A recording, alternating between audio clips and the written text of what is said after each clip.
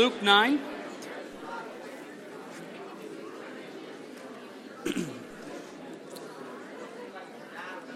Luke chapter 9. A couple quick additional announcements here that we wanted to share first off. I don't know, maybe Renee shared this, but on the back there are CDs and also DVDs from the Christmas program from a couple weeks ago. If you weren't here and wanted to grab one to see how it went, feel free. Or if you were here and wanted a copy of that, back there on the back table, DVDs and CDs for that.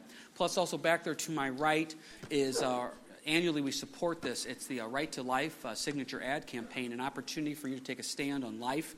If that's something that interests you, I encourage you to go back there and get the information, prayerfully consider that, and that's all back there to the right, and that will be put in the local papers there in supporting life, obviously. So take a look at that and prayerfully get involved with that if you would. Okay, Luke chapter 9, continuing our study here through the book of Luke. Last week we did verses 27 through 36, and we did the transfiguration of Jesus.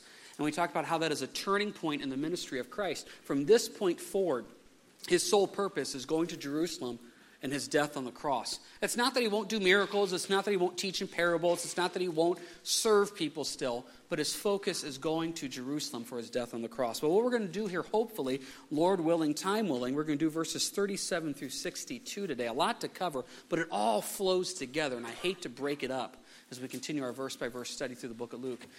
What we're going to talk about today are really two things. First off, the focus of Jesus. Jesus is always focused on serving and loving and ministering and seeing people get saved. That's the first word, focus. The second word that you're going to see here is this idea of the failure of the disciples. And each one of these examples, there's about 5 examples this morning, the disciples always fail. Always fail, something that we can relate to.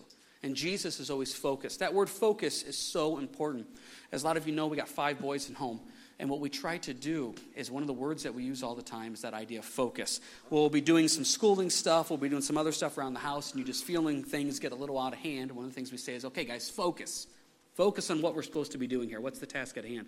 One of the words that we use out here at church a lot when we're doing meetings and stuff like that is, okay, let's focus on this. What is the purpose? What's the goal? For Jesus, the focus was his death and resurrection. For the disciples, like I said, a lot of failure, but you also see God's mercy and grace. So with that being said, let's jump right into this. Verse 37 of Luke chapter 9. It says, "Now it happened on the next day when they had come down from the mountain that a great multitude met him. Suddenly a man from the multitude cried out, saying, 'Teacher, I implore you, look on my son, for he is my only child.' And behold, a spirit seizes him, and he suddenly cries out. It convulses him so that he foams at the mouth and departs from him with great difficulty, bruising him. So I implored your disciples to cast it out, but they could not. Then Jesus answered and said, 'O faithless and perverse generation, how long shall I be with you and bear with you? Bring your son here.' As he was still coming, the demon threw him down and convulsed him. Then Jesus rebuked the unclean spirit, healed the child, and gave him back to his father." Now let's just break this down here real quick. Note the miracle here. This boy being saved, this boy being healed there from the demon. Now, it's not that I want to skip over that aspect of it, but we've covered the idea of healing. We've covered the idea of what that meant for demon possession earlier in our study in Luke. What I want to focus on here right now is note the phrase in verse 38, "Teacher, I implore you, look on my son, for he is my only child." Only child. Now, just last week in the Transfiguration, God the Father said that this is going to be his son Jesus, and his mission was to go die. Now think about that. Only child, this man's about to lose his only child. God the Father is going to lose his only child too in the form of Jesus. See, so often we look at the world, and we look at everything going on, and we come to this conclusion that no one understands what I'm going through. Don't we do that? No one gets it. No one understands how physically sick I am. No one understands my difficulties in my marriage. No one understands how difficult it is at work. No one understands how difficult it is with my kids. No one gets it. And so we have this little Eeyore spiritual moment of woe is me. It's the end of the world. Well, here's a person that says, who understands what I'm going through? This is my only child and he's about to die. Well, God the Father knows what he's going through because God the Father is about to have his only child suffer death too. Here's a verse. If you're taking notes, write it down. Hebrews 2 verse 17. It says that we have a high priest in the form of Jesus who sympathizes with us. See, one of the lies from Satan is he always wants to remind you that you got it worse than anybody else in the whole world. Nobody has it as bad as you do. Nobody does. So you sit there and you just keep getting yourself all worked up on how bad you got it, how rough it is. God wants to tap you on the shoulder and say, listen, I know what you're going through. Now, your spouse may not understand, your coworkers may not understand, your kids, your friends, your pastor may not understand. You may try to open yourself up to them and get nowhere. But you have a high priest in the form of Jesus who says, yeah, I get it. I understand. He's the one that gets it. Just like this man about to lose his only child, God the Father gets it. And look at the desperation of this man. Verse 38, I implore you. Verse 40, I implored your disciples. That word implore literally in the Greek means to beg. This man is at the last straw. He has nothing else. He is begging for somebody to step in and do something to heal his child. The disciples couldn't do it. Verse 40, I implored your disciples to cast it out, but they could not. Now we know from studying the other Gospels in Mark 9, the reason the disciples couldn't cast it out is because this type only came out by prayer and fasting. Now here's the first failure of the disciples. They weren't being the spiritual people they could be, understanding the importance of the role of prayer and fasting. Now Jesus, look at his response in verse 41. O faithless and perverse generation, how long shall I be with you and bear with you? Now I looked this verse up in many different translations. I looked up the original meaning of the words, and I really wanted to water down what Jesus is saying. Can't do it. Christ is frustrated. No, he's not angry. He's not upset. He's frustrated. He's frustrated that his disciples that he has been ministering to and training one-on-one for years couldn't cast out a demon. He's frustrated about the world and how the world is falling apart. He's frustrated. See, I look at verse 41, and this actually encourages me because I'm allowed to get frustrated in life. I'm allowed to get frustrated with how the world is going in the direction it's taking that I don't like. I'm allowed to be frustrated with situations of other people's choices where I think they can make better choices. I get frustrated with my own choices. I get frustrated with things happening in church. I get frustrated just like Jesus does. But here's the difference. See, as human beings, when we get frustrated, you know what we have a tendency to do sometimes? We just quit. I'm done. I'm so tired of this marriage. I'm so tired of being the only one that puts effort in this marriage. If he wants to quit, I quit too.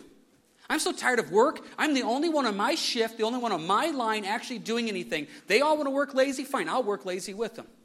I'm so tired of the world, so frustrated with what's going on in the world, I just give up on the whole world. I just quit. I'm so frustrated that ministry in church. No one sees what I do. No one understands how difficult it is, and I'm never serving with that person again. I'm done. See, that's man's response. Look at Jesus' response. Verse 42, as he was still coming, the demon threw him down and convulsed him. Jesus rebuked the unclean spirit, healed the child, and gave him back to his father. See, even in frustration, Jesus did not give up. He still was focused on his ministry and serving and healing and helping people. The disciples failed. They were not able to, through prayer and fasting and faith, cast out the demon. They were a failure when it comes to that way.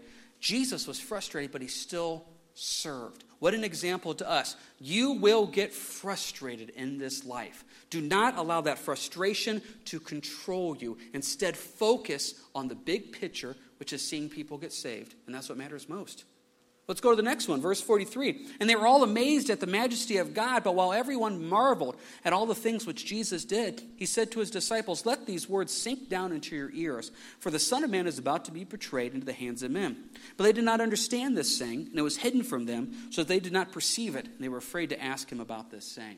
Now, verse 43, from a PR perspective, Jesus should have run with this thing. I mean, he's got a crowd. Everybody's impressed with what he just did. Verse 43, they're amazed at the majesty of God. They're marveling. Instead, verse 44, guys, I'm here to die. That's not a real pick-me-up of a message. I'm here to die, guys. Verse 44, let these words sink down into your ears, for the Son of Man is about to be betrayed into the hands of men.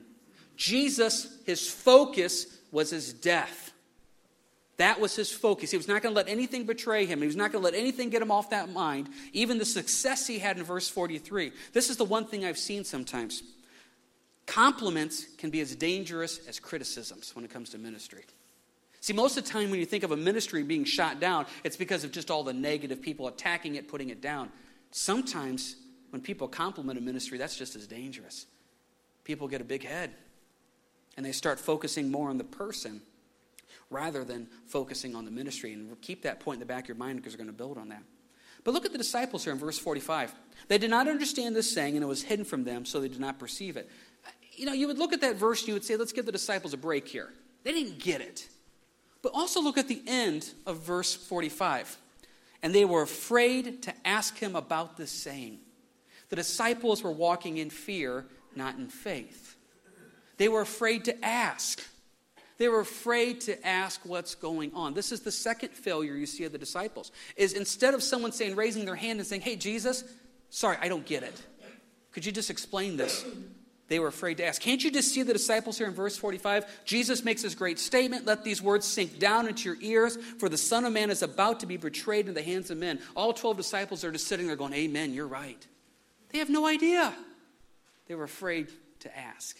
When you walk in fear and not faith, things fall apart. Boy, as Christians, we make sure we need to walk in faith, not fear. Fear is powerful. Fear takes your eyes off the Lord. Fear brings discouragement and depression. Faith brings hope. What did the disciples do wrong? They didn't ask. They walked in fear and not faith. And then to add to this, look at verse 46. Then a dispute rose among them as to which of them would be greatest. And Jesus, perceiving the thought of their heart, took a little child and set him by him, and said to him, whoever receives this little child in my name receives me. Whoever receives me receives him who sent me. For he who is least among you all will be great. Okay, Jesus just healed this boy. The disciples couldn't do anything to heal him. And guess who's having the argument on who the greatest is? The failures of the disciples. They're the ones arguing on who is the greatest. Jesus is focused on what? Verse 48. Ministry, serving, salvation. The disciples are failing over arguing who is the greatest. Turn with me real quick, if you could, to Mark chapter 9. Let's build on this a little bit. Mark goes into a little bit more detail here. Mark chapter 9, please.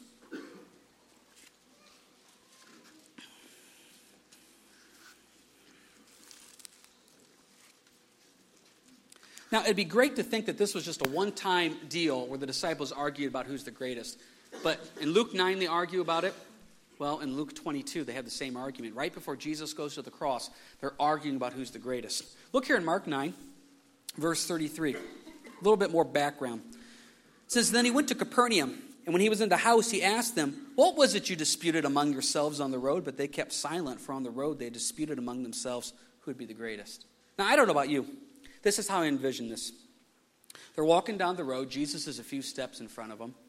The 12 are back there on their own, murmuring, talking to each other, having this little argument over who's the greatest. I hear this all the time. I bet our house will be upstairs and the boys will be down in the basement. I'll hear a loud bang followed by tears and screaming. And by the time I get downstairs, I ask what happened, and all four of them say nothing. Now, I'm not smart, but I'm not dumb. And something happened. I'll be in the living room and I'll hear them in the bedroom and I'll hear the conversation getting more tense. I'll hear the conversation getting a little louder. I go in there and say, what's going on, guys? Nothing. Now, same thing happened here. They're walking down the road. Jesus knows what's going on.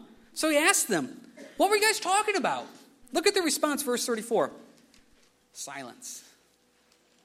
Do you ever realize when we're silent before the Lord? It'd be great if we were silent before the Lord out of awe and respect and worship. Generally speaking, we're silent before the Lord when we know we did something wrong. Think back to Adam and Eve in Genesis 3. When Adam and Eve sinned, and God says that he was walking through the garden looking for them, Adam and Eve did not cry out. Why? Because they knew they were wrong. They were hiding themselves in their nakedness. See, when I am quiet before the Lord, it's usually because I feel convicted and I don't want to talk to him. When I'm quiet before the Lord, it usually means I don't want to be in the Word, I don't want to be in prayer, I don't want to be in church, because I know what I'm doing is wrong. These disciples knew what they were doing was wrong. They're arguing about who is the greatest when just a few verses before they couldn't cast out the demon. Look at Jesus' response, verse 35. He sat down, called the 12, and said to them, if anyone desires to be first, he shall be least of all and servant of all. Look at the love and grace and mercy of Jesus. I'm telling you right now, if I was in Christ's position, at this point, I would cut the 12 and start over from scratch. Instead, he calls them together. He teaches them. He's working with them. This love and grace. See, here's the ongoing theme. Jesus is focused on ministry and serving and salvation. The disciples are failing left and right. That last worship song we did in worship, what a wonderful song it was that goes right into the message here of we're failures. We're complete utter failures, and God still loves us. He still works with us. Mercy and grace. The disciples keep failing. Jesus is focused, but he keeps working with them. Jump back, if you will, now to Luke 9. Let's build on this. Our first story with the demon-possessed boy. The disciples failed. They weren't being the spiritual men they could be in prayer and fasting.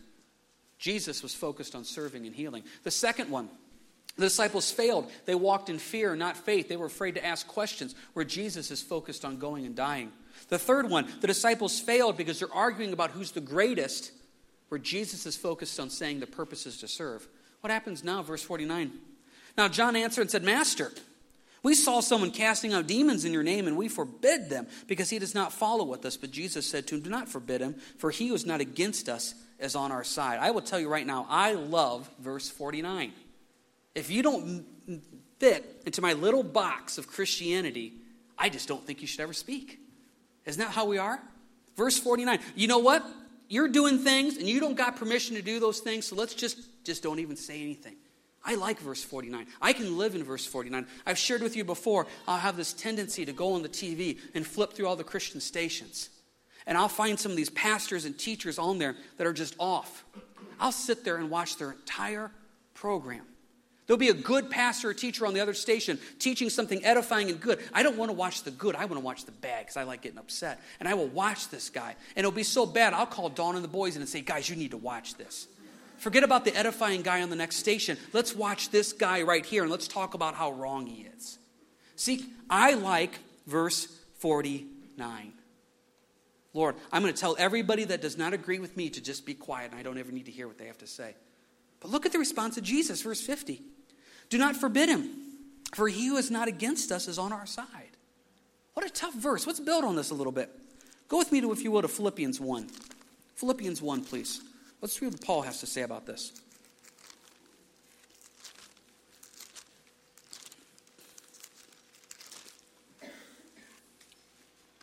We struggle with this in Christianity. This idea that people maybe teaching something a little different, looking at things a little different. Now, we're going to build on this. I want you to make sure you hear the full point. Philippians 1. Let's go ahead and start here in verse 12. Philippians, written by Paul. Paul is in prison while he's writing this, so keep that in the back of your mind. Verse 12 of Philippians 1. But I want you to know, brethren, that the things which happened to me have actually turned out for the furtherance of the gospel, so it has become evident to the whole palace guard and to all the rest that my chains are in Christ. Paul is saying, guys, look, even though I'm in prison, though I'm in chains, God is using this. People are getting saved. Amen. Verse 14. And most of the brethren in the Lord have become confident by my chains, are much more bold to speak the word without fear. See, he says, and other people are emboldened by what I'm doing. My witness is strengthening other people. Amen. Verse 15, some indeed preach Christ even from envy and strife, and some also from goodwill. The former preach Christ from selfish ambition, not sincerely, supposing to add affliction to my chains, the latter out of love, knowing that I am appointed for the defense of the gospel. Look at that phrase one more time in verse 16. The former preach Christ from selfish ambition. Paul is saying there are people preaching Christ doing it solely for their own motives. I call this rock star Christianity, where the ministry is built around this one person. I've been on websites, I've seen the programs where it's all about the guy. All about the guy.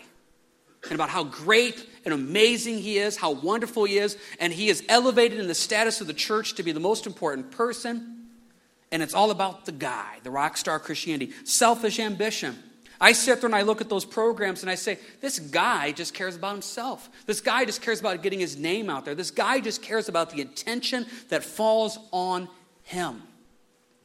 See, I can relate to verse 49 of Lord, forbid them. They're not in line with what I think. So now I wish we could stop right here, but Paul had to screw this up by putting verse 18 in there through the Spirit. What then? Only that in every way, whether in pretense or in truth, Christ is preached, and this I rejoice, yes, and will rejoice. Oh, I hate that verse. Paul comes and says, listen, yeah, those guys are prideful about it. Those guys want the attention. He goes, but they're preaching Jesus.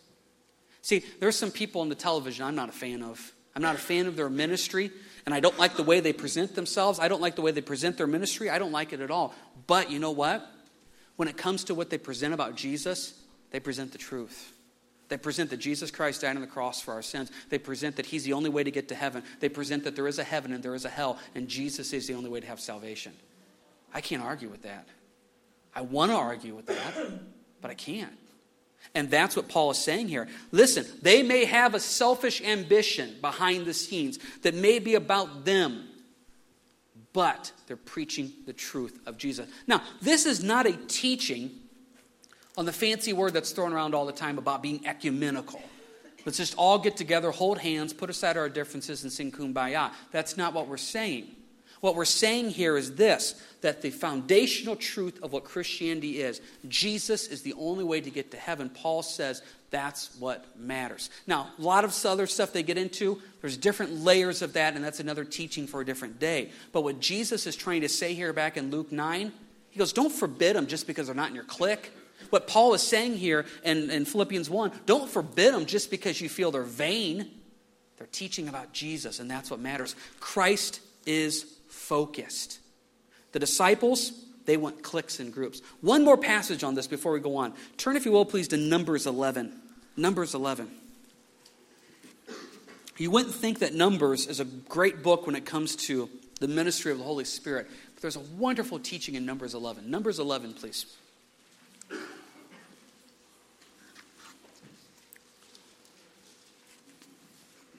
We have a tendency as Christians, if everybody does not line up exactly with our little box, they're obviously wrong. Numbers 11 shows this. Numbers 11, and let's go ahead and start here in verse 24. Numbers 11, verse 24. Moses went out and told the people the words of the Lord, and he gathered the 70 men of the elders of the people and placed them around the tabernacle. Moses takes his 70 men that God has given them, puts them around the tabernacle, verse 25. The Lord came down in the cloud. Remember the cloud from last week? We talked about the cloud in the Mount Transfiguration, the presence of God. Spoke to him, took of the Spirit that was upon him and placed the same upon the 70 elders. And it happened when the Spirit rested upon them that they prophesied, although they never did again. So God's doing something amazing here. Moses is there. The 70 men are around the tabernacle. The Spirit comes down on them. God's doing a mighty, amazing work. Well, what happens? Verse 26. But 2 men who had remained in the camp. The name of the one was Eldad, and the name of the other was Medad. The Spirit rested upon them. Now, they were among those listed, but who had not gone out to the tabernacle, yet they prophesied in the camp. They weren't part of the 70. They weren't around that tabernacle. Well, the Spirit moved on them. They weren't around the tabernacle. They're still prophesying. Verse 27, a young man ran and told Moses that Eldad and Medad are prophesying in the camp. Verse 28, so Joshua the son of Nun, Moses' assistant, one of his choice men, answered and said, Moses, my Lord, forbid them. They're not part of the group. So since they're not part of the group, they shouldn't be allowed to do this because we got rules. We got a clique going on here, and you got to meet our rules and our standards, and this is how you do it. You're not around the tabernacle. You're not part of the group, so don't you dare take any of the Spirit. Look at Moses' response, verse 29. Moses said to him, are you zealous for my sake? Oh, that all the Lord's people were prophets, and the Lord would put his Spirit upon them. Moses said, listen, the Holy Spirit's on them. That's all that matters. That's the focus of Jesus. See, the disciples want to get into an argument. Lord, forbid them to teach. We told them not to because they're not part of our little group. Jesus said, wait a second, they're preaching the truth. Just let them preach. Moses, Lord, forbid them. Moses, tell them no. Moses says, no, that's the Holy Spirit on them. Who am I to say no? Paul, these guys may be vain. These guys may have selfish ambitions, but they're preaching the gospel, and that's what matters. We fail in that area. It's amazing as Christians how divisive we become. When really the sole purpose is seeing souls get saved through the teaching of Jesus. I want to stress this without watering down the truth of the gospel or the Bible. That is obviously key. That's foundational. But seeing souls get saved, boy, that's what matters. Let's see what else happens here. Verse 51. Now it came to pass when the time had come for him to be received up that he steadfastly set his face to go to Jerusalem, and sent messengers before his face, and as they went, they entered the village of the Samaritans to prepare for him. But they did not receive him, because his face was set for the journey to Jerusalem. When his disciples James and John saw this, they said, Lord, do you want us to command fire to come down from heaven and consume them just as Elijah did? But he turned and rebuked them, said, you do not know what manner of spirit you are of, for the Son of Man did not come to destroy men's lives, but to save them. And they went to another village. Okay, just like I like verse 49, I like verse 54. I tell you, sometimes instead of praying for people, I want to toast them. I mean, let's just be honest. You guys are better than me. You probably won't admit that. But sometimes in our Christian walk, we're not looking for that person to get saved. We're looking for that person to be judged. You probably have people you work with. You may have people you live with. You may have people you go to school with. You have people that you know closely. And they're not walking with the Lord. And they frustrate you. They annoy you. And so instead of you hitting your knees saying, Lord, bring salvation to them, Lord, I just want to toast them. Think about that. Think about in the world. Let's just even go one step bigger. Not maybe people we know personally. People we just know of in the world. That we know are causing harm to our nation. They're causing harm to the churches. They're causing harm to the gospel message. They're causing harm to the things of God. Are we praying for them to get saved, or are we praying for them to get toasted? See, most of the time we're praying the second thing. Lord, just burn them, toast them. So I try to find a balance. What I pray is, Lord, either save them or get them out of the way. Now, to be honest, I lean more towards get them out of the way than I do to save them, and that's something I need to work on. But as Christians, our mindset is supposed to be verse 56. We're here to see men's lives saved, not destroyed. But in my flesh, I sure like 54. I like 54. I got a whole list of people I wish that were just removed. God says that's not my heart. But Lord, look at the damage they're causing our society. Look at the damage they're causing the gospel. Look at the damage they're causing. Yeah, just like Paul did. Paul got saved. We got to watch ourselves as Christians that we're not constantly praying fire down from heaven prayers. Our heart should break that these people don't know Jesus and that we'd want them to come know Christ. Now, you may think, okay, that person's never going to come know Christ. Listen, Paul came to know Christ. Book of Daniel, Nebuchadnezzar came to know God. If those two guys can come to know the Lord, don't you think almost anybody can come to know the Lord? We got to watch ourselves as Christians that we're not doing the fire down from heaven prayers, and we're doing that our heart hurts and breaks for those that aren't saved. See, the disciples failed. The failure this time, they wanted judgment. They wanted fire. What was Jesus' focus? Salvation. Look at all this. Our first story, verses 37 through 42. The disciples failed. They were not the spiritual people of prayer and fasting they should be. Jesus just focused on healing. Verses 43 through 45. The disciples failed. They walk in fear and not faith by not asking questions where Jesus' focus was dying on the cross. Verses 46 through 48. The disciples failed because they were arguing about who's the greatest, where Jesus said in verses 46 through 48, the purpose is just to serve. 49 through 50, the disciples failed because they wanted their little cliques and their little groups. And if you didn't line up exactly with what they said, you're the one that's wrong. Where Jesus said the importance is the gospel going out. Verses 51 through 56, the disciples failed because they wanted fire. They wanted judgment. Jesus, verse 56, his focus was salvation. See, it's a list of failure after failure after failure after failure. And Jesus is always focused on the good things. It's hard to be a disciple. It's very hard to be a disciple, which takes us to our last passage here, verses 57 through 62. Now it happened as they journeyed on the road that someone said to him, Lord, I will follow you wherever you go. And Jesus said to him, foxes have holes and birds of the air have nests, but the Son of Man has nowhere to lay his head. Then he said to another, follow me. But he said, Lord, let me first go and bury my father. Jesus said to him, let the dead bury their own dead, but you go and preach the kingdom of God. And another also said, Lord, I will follow you, but let me first go and bid them farewell. We're at my house. And Jesus said to him, no one, having put his hand to the plow and looking back, is fit for the kingdom of God. Now, we covered this just a few weeks ago when we took a 2-week break there for Christmas. And when we did a study on the wise men, we went to these passages. So I just want to hit this real quick. This is what God is looking for us. The first one, verse 57, we have the words, Lord, I'll follow you wherever you go. But verse 58, are we willing to make the sacrifices? Foxes have holes and birds of the air have nests, but the Son of Man has nowhere to lay his head. I know people that have a lot of words, but they're not willing to make the sacrifice. As the joke goes, they're willing to serve God till it hurts. Once it hurts, they stop. As we've said out here many times, Lord, I want to be a missionary to the upper middle class. I don't want to deal with any baggage. I don't want to deal with any tough stuff. I want to deal with good, clean, moral people that are so close to salvation, I just need to go read John 3:3 and John 3:16 to them, and they'll get saved just like that. And then I'll lead them into church, and they'll sit in my row, and everybody will look at me saying, wow, that's the ministry I want. I want that coworker that's such an amazing coworker that I can just keep telling them about Jesus. Okay, what happens if your ministry is the coworker that absolutely no one can stand? No one can stand. And you're the one that has to work right beside him because God says your heart has been changed in Christ. You have grace and mercy for the unlovables. What happens if your ministry is to go serve the people that have nothing? They're the complete opposite of who you are. And God says, can you love the unlovables like I do? See, this guy, Lord, I will follow you wherever you go. I will do anything, God. But here's my clauses. I won't work back here and I won't work back there.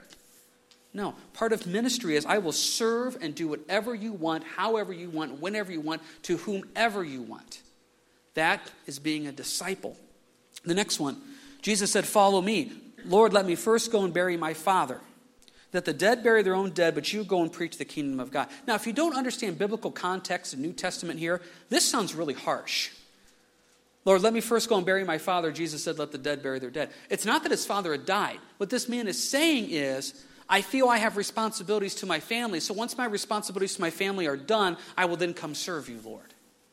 See, same thing happens today. I don't know how many times people come up to me and say, I really want to serve God. Well, that's great.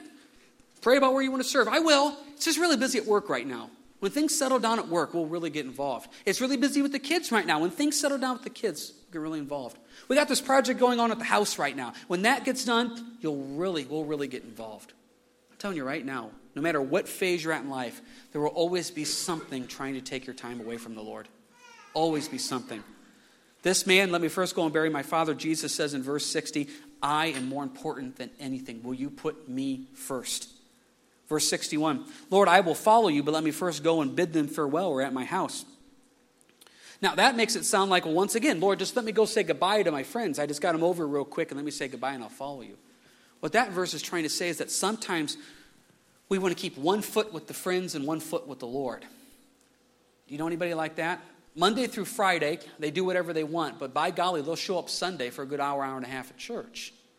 But Lord, let me do what I want Monday through Friday, and I'll be yours on Sunday. Lord, let me be the way I am at work. I mean, we tell a few stories that are off color, where our language gets a little harsh, but that's just the group of people I live with and work with. You know my heart, I love you, and on Sundays I'll be yours.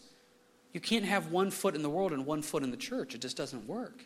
See, Christ is asking for commitment here. Verse 62, no one having put his hand to the plow and looking back is fit for the kingdom of God. I've mentioned this example to you many times before. Growing up as a kid on the farm, when we went out to work, ground or chop, Dad would always say, look for something in the distance, be it a post or a tree or a pole. Keep your eyes on that, and you'll keep your line straight. Every time you would turn around, you're going to get a crooked, zigzag line. Well, that's the same thing that happens spiritually. Keep your eyes on Jesus, things work out okay. If you constantly keep looking behind you in your past and your life, you're going to get crooked. You're not going to be focused on Christ. A true disciple says, I will make the sacrifices that need to be made. The true disciple says, I will let go of all commitments that I have and follow Jesus. And a true disciple says, I will let go of all relationships that cause problems to follow Christ. Is that a big deal? You bet that's a big deal. To be quite honest, that's why Christianity doesn't take off real well. It's not really a great PR message, is it? See, we've said out here many times before, the best way to get people to come to church, don't talk about hell. Don't talk about sin, and keep everything nice, light, and easy. Don't talk about commitment and sacrifice. We don't want that. But the true message of Christ in Christianity is, Jesus died for me. So since he died for me, I'm going to live for him in everything I do. Even though I'm a failure. See, look at the disciples once again. How many times do they fail? They failed spiritually. They failed by arguing. They failed by being in fear. They failed by having the wrong heart. They just failed again and again and again. But look at chapter 10, which we'll get to next week. After these things, the Lord appointed 70 others also and sent them 2 by 2 before his face into every city and place where he himself was about to go. After this chapter of failure and failure and failure, guess what Jesus does in Luke 10? He sends them out. See, that's grace. That's mercy. See, you can sit here and just talk about how big of a failure you are. Or you can get up in the love and grace and mercy of Christ and say, I'm still going to go out and serve him even though I'm a failure. Don't allow the enemy to get in there and convince you that nobody cares, to convince you that you are such a loss of a person that you're beyond the grace and mercy of God. That's a lie from the pit of hell. God has a plan for you, and he's going to use you. Just like in verse 1 of Luke chapter 10, he's going to use these failures of a people. If you were not in the position of Christ, what did you not at the beginning of Luke 10 say, guys, I'm starting from scratch. Listen, I've invested a couple years into you guys. This is not working out. I appreciate your time and effort. I'll give you a good letter of recommendation, but just go. Please go. I'm going to start over again. He takes these utter failures of men and says, I still want to use you. That's an amazing thing. And a lot of the things they fail in, as we get through the rest of Luke, they're going to fail in it again. That's the beauty of the grace and mercy of the Lord. To be a true disciple of the Lord, Jesus says, I want your heart. Are we willing to give that heart to him, to let go of those things that we know cause problems? Are we willing to give ourselves completely over to him in all ways and all things? That's the cost of being a true disciple of Christ. And I tell you, it's worth it. Because you get to serve and walk and minister hand in hand with the Lord, and you get to impact people for eternity. I'm not putting down what people do for a living. Don't take it that way at all. But the majority of us, when you work a job like that, you're not really impacting eternity. But when you serve the Lord at work, at home, whatever, you get to impact eternity every day. You get to make a difference in people's lives forever. Wow, what a blessing that is. Marvin Callie, if you want to come forward here for the final song.